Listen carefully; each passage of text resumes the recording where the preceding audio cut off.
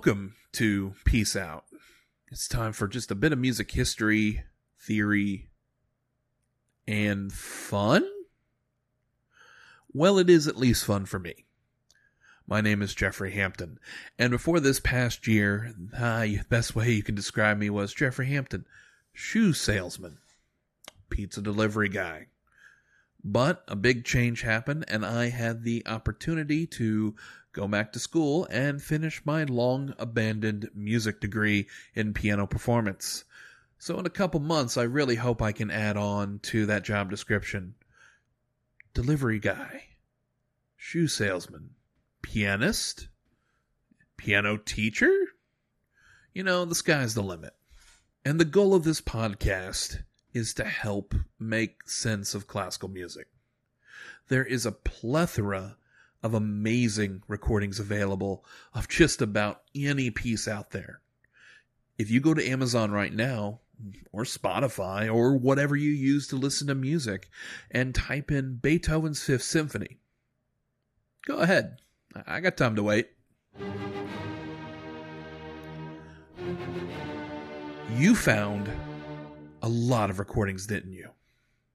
Not just a few, but a ton of them. And you may be asking yourself, which is the right one? Which is the wrong one? Do I just pick the first one? This one over here, man, look, that person on the cover, they look serious with that stick they're waving around. They look like they can mess me up. Maybe I pick that one. You know, many of these pieces have been around for hundreds and hundreds of years. And recording technology has allowed us to, kind of capture that for the past 100 at this point, roughly speaking. But there is some good news. And the answer is simple. There is no wrong answer. Podcast over. Thank you for listening. In all seriousness, that still leaves a rather intimidating amount of recordings and performers to pick through. And, many of them are excellent. And that is the ultimate goal of this podcast. To help it be hopefully less scary and to help give you, the listener, a bit of a springboard of sorts and a chance to look under the hood of some of this amazing music. And, maybe kind of help point out some recordings that you yourself may enjoy. Today, the piece we're going to look at is Sergei Prokofiev's Piano Concerto No. 3 in C major, Opus 26. I know that is a bit of a mouthful, but you kind of get used to titles like that after a while. He was born in 1891 and died in 1953 and lived through that early 20th century time as composers found themselves pushing the bounds of tonal music, and some of them just abandoning it altogether.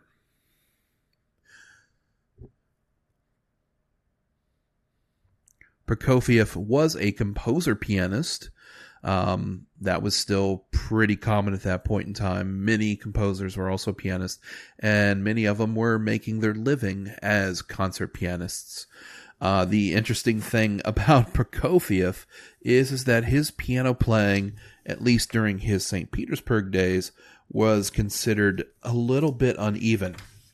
Boris Berman, a pianist and writer who wrote a book on Prokofiev's sonatas, has a bit in there about Prokofiev as a pianist.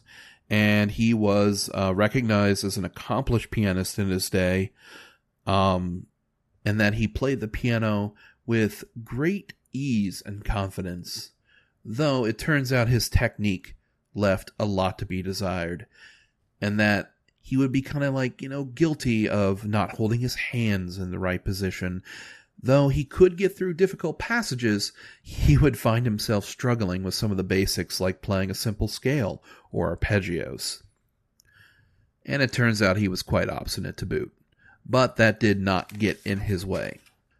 He would develop an individual way of playing the piano and writing for the piano as well. And a lot of his pieces will find, kind of elements of that on display. A lot of it is going to be, driven, fast passages, or meditative lyrical ones, kind of between the fast and slow there. A lot of it is always has some rhythmic drive to it. And this concerto has that on display in spades. But we are getting ahead of ourselves just a little bit. We'll look at, 1917, which would find Prokofiev leaving Russia to avoid the revolution and living throughout Europe and the United States, and even taking time to visit Japan.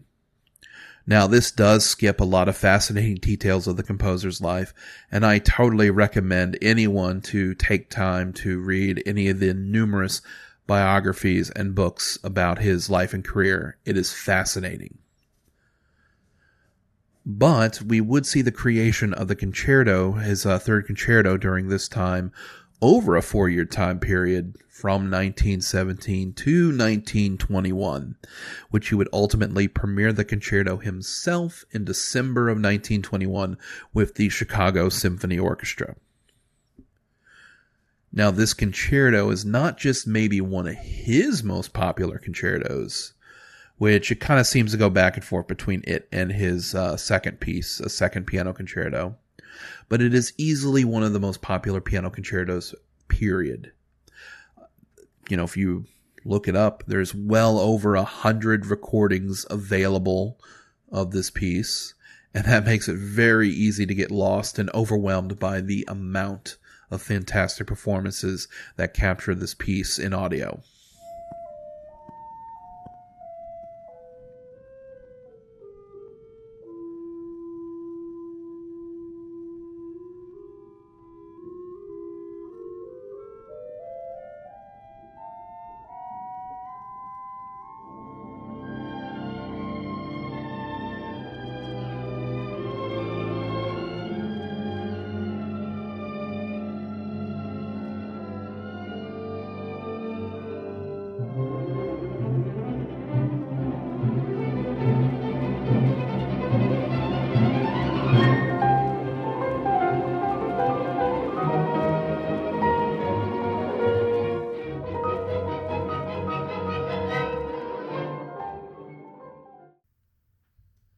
And that was the opening of the third concerto right there. It's kind of a slow lyrical introduction. And if you listen to, you can hear the clarinet, the clarinet introduction there. And that melody is going to become very important to the piece as a whole, especially the first movement. Actually, the playing on that one was from Sergei Prokofiev himself with the London Symphony Orchestra, and kind of get an idea of how he himself sounded. Of course, another really, really cool aspect of this movement is what's going to be known as possibly the greatest C major riff of all time. And you kind of hear it several times in the movement. The first time is actually just in that introduction there. Kind of hear the orchestra play it as it kind of ramps up for the piano introduction. And we hear it 2 more times. One right towards the end, bringing in a nice finale. And the second time, it brings in the recapitulation of this first movement. And we're going to listen to that part played amazingly by Martha Argerich.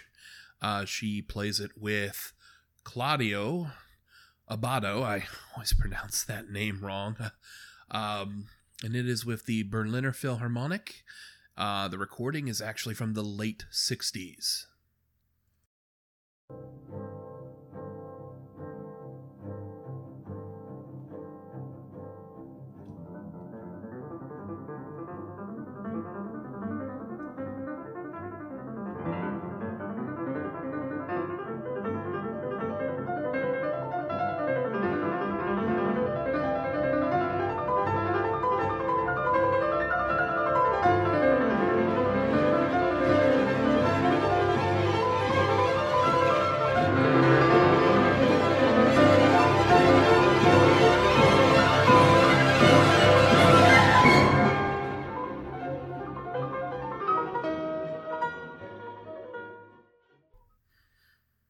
That is probably my favorite moment in the whole movement, if not really the whole piece. I just love how it kind of just builds excitement. It just kind of keeps going. It almost feels perpetual like that. And that piece has been a calling card of Martha Argerich for decades now, since the 60s. You can find videos all through the decades of her playing it and many different recordings of it, and they're all amazing to listen to, just to kind of give some different options on that one. Though this early one is probably my favorite. And we're not going to go over the whole piece with this. It's, while it is easier to follow structurally over some of Prokofiev's works, there's just a lot there, and there's a lot there to enjoy. These moments are my favorite moments from the concerto, as well as some of my favorite performers of it. And hopefully when you listen to it, you'll find some moments that you yourself love, and, you know, performers, either the ones I'm talking about here or otherwise, that you enjoy just as much. A lot of concertos that you'll find will follow a kind of fast, slow, fast with the different movements, and this one is no exception. The second movement is a very lyrical movement, and while over the course of the movement it runs the complete gamut of emotions and, you know, at different tempos and things like that, it does feel like it starts a bit calmer than the first movement. We'll start with listening to the actual, just the theme. It is a theme and variations. So we'll start listening with the theme. And the cool thing about this is like each one of the themes, but one of them does kind of end with this little cadence. And it's almost just kind of like a little signature at the end of each variation.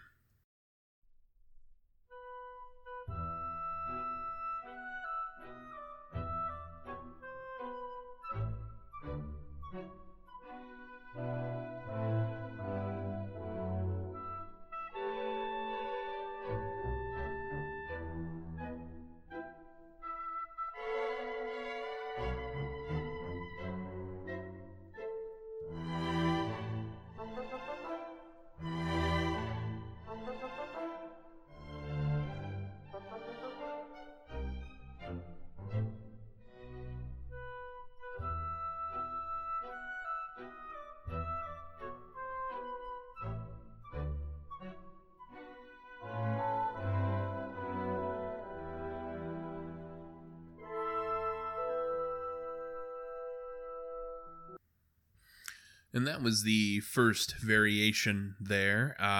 Piano doesn't really enter until the second variation, but we did get to hear the orchestra and that little cadence right there at the end. That was from the recording made by Evgeny Kissin with, of all things, fellow pianist turned conductor Vladimir Ashkenazy, who also recorded this piece. Let's listen just a little bit further so we can hear Evgeny Kissin's wonderful playing in the first variation.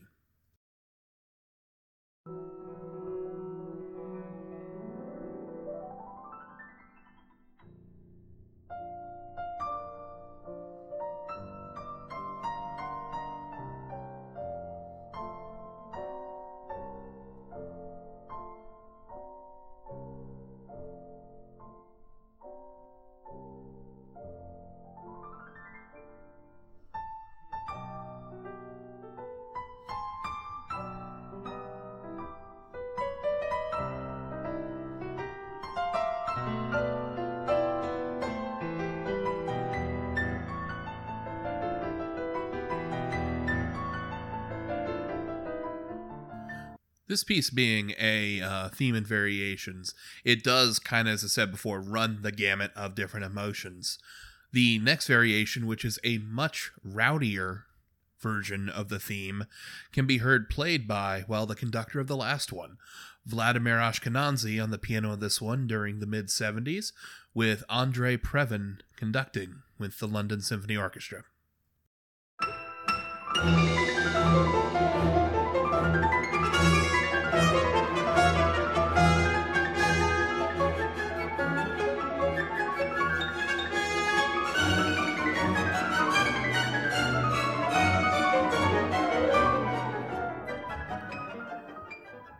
And with the fourth variation, possibly the most famous part of this movement, we're introduced to a fairy tale image. An enchanted, frozen stillness.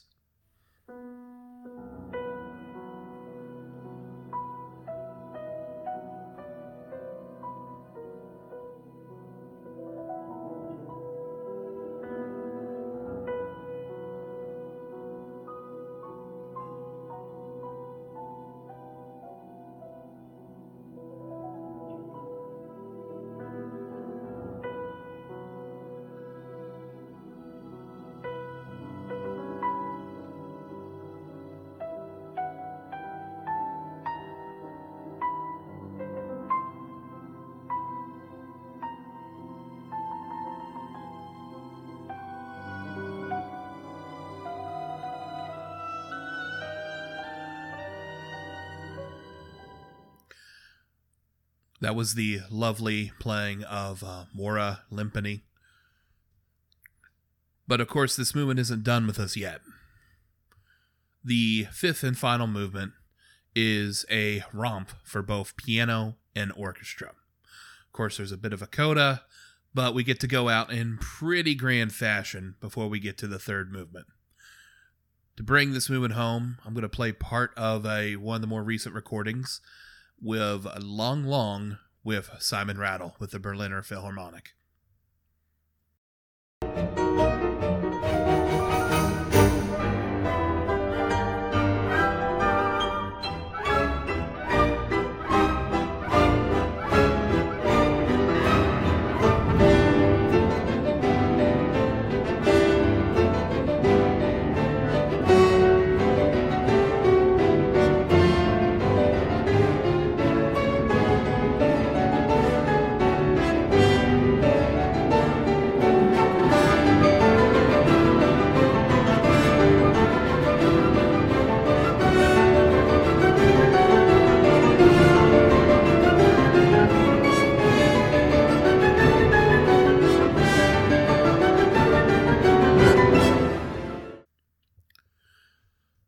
So the third movement, it's almost best just to jump in.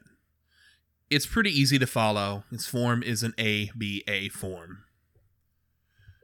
And we're going to listen a little more from that piano dynamic duo of Evgeny Kissin and Vladimir Ashkenazy.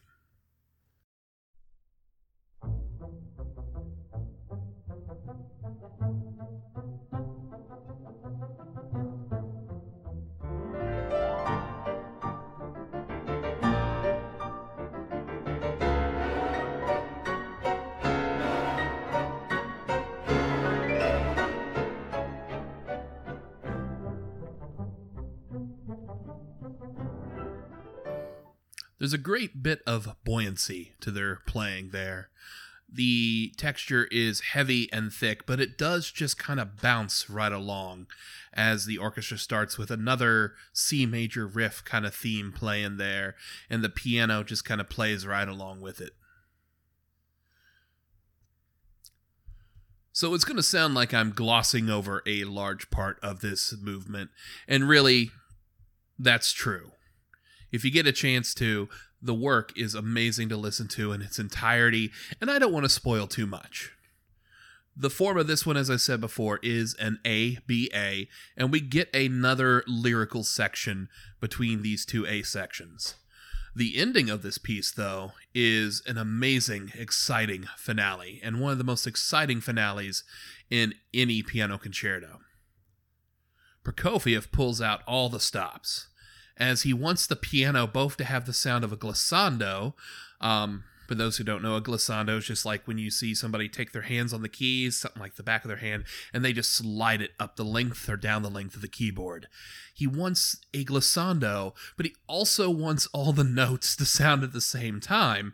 So instead of compromising, the music has a section of just notes on rapid fire, and the fingers have to play between the keys to get that sound of both a glissando as well as having all the notes played. Of course, then the finale just doesn't end there, as it does eventually just get to a fever pitch of octaves just being banged out on the piano as the orchestra and everything comes to a close. So for hearing part of that, we will listen to Yefim Bronfman play the finale with Zubin Mehta. And here we go.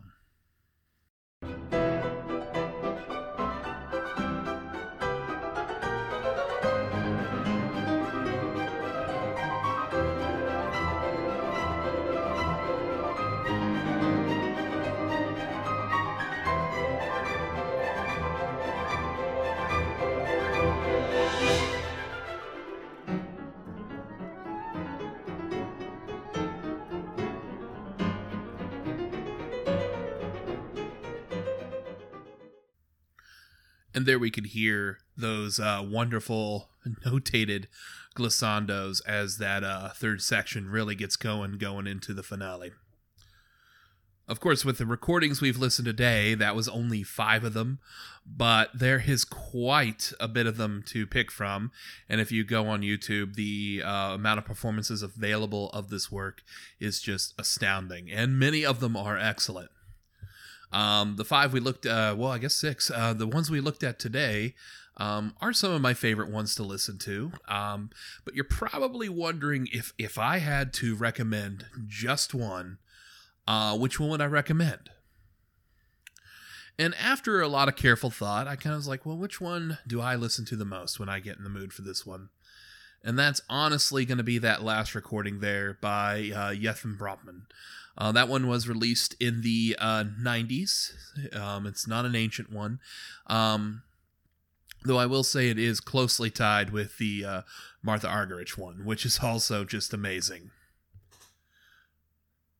Though, as I said, many of you may find recordings that you like more, and I always welcome the conversation on that one, or to see if there's any recordings I haven't had a chance to listen to.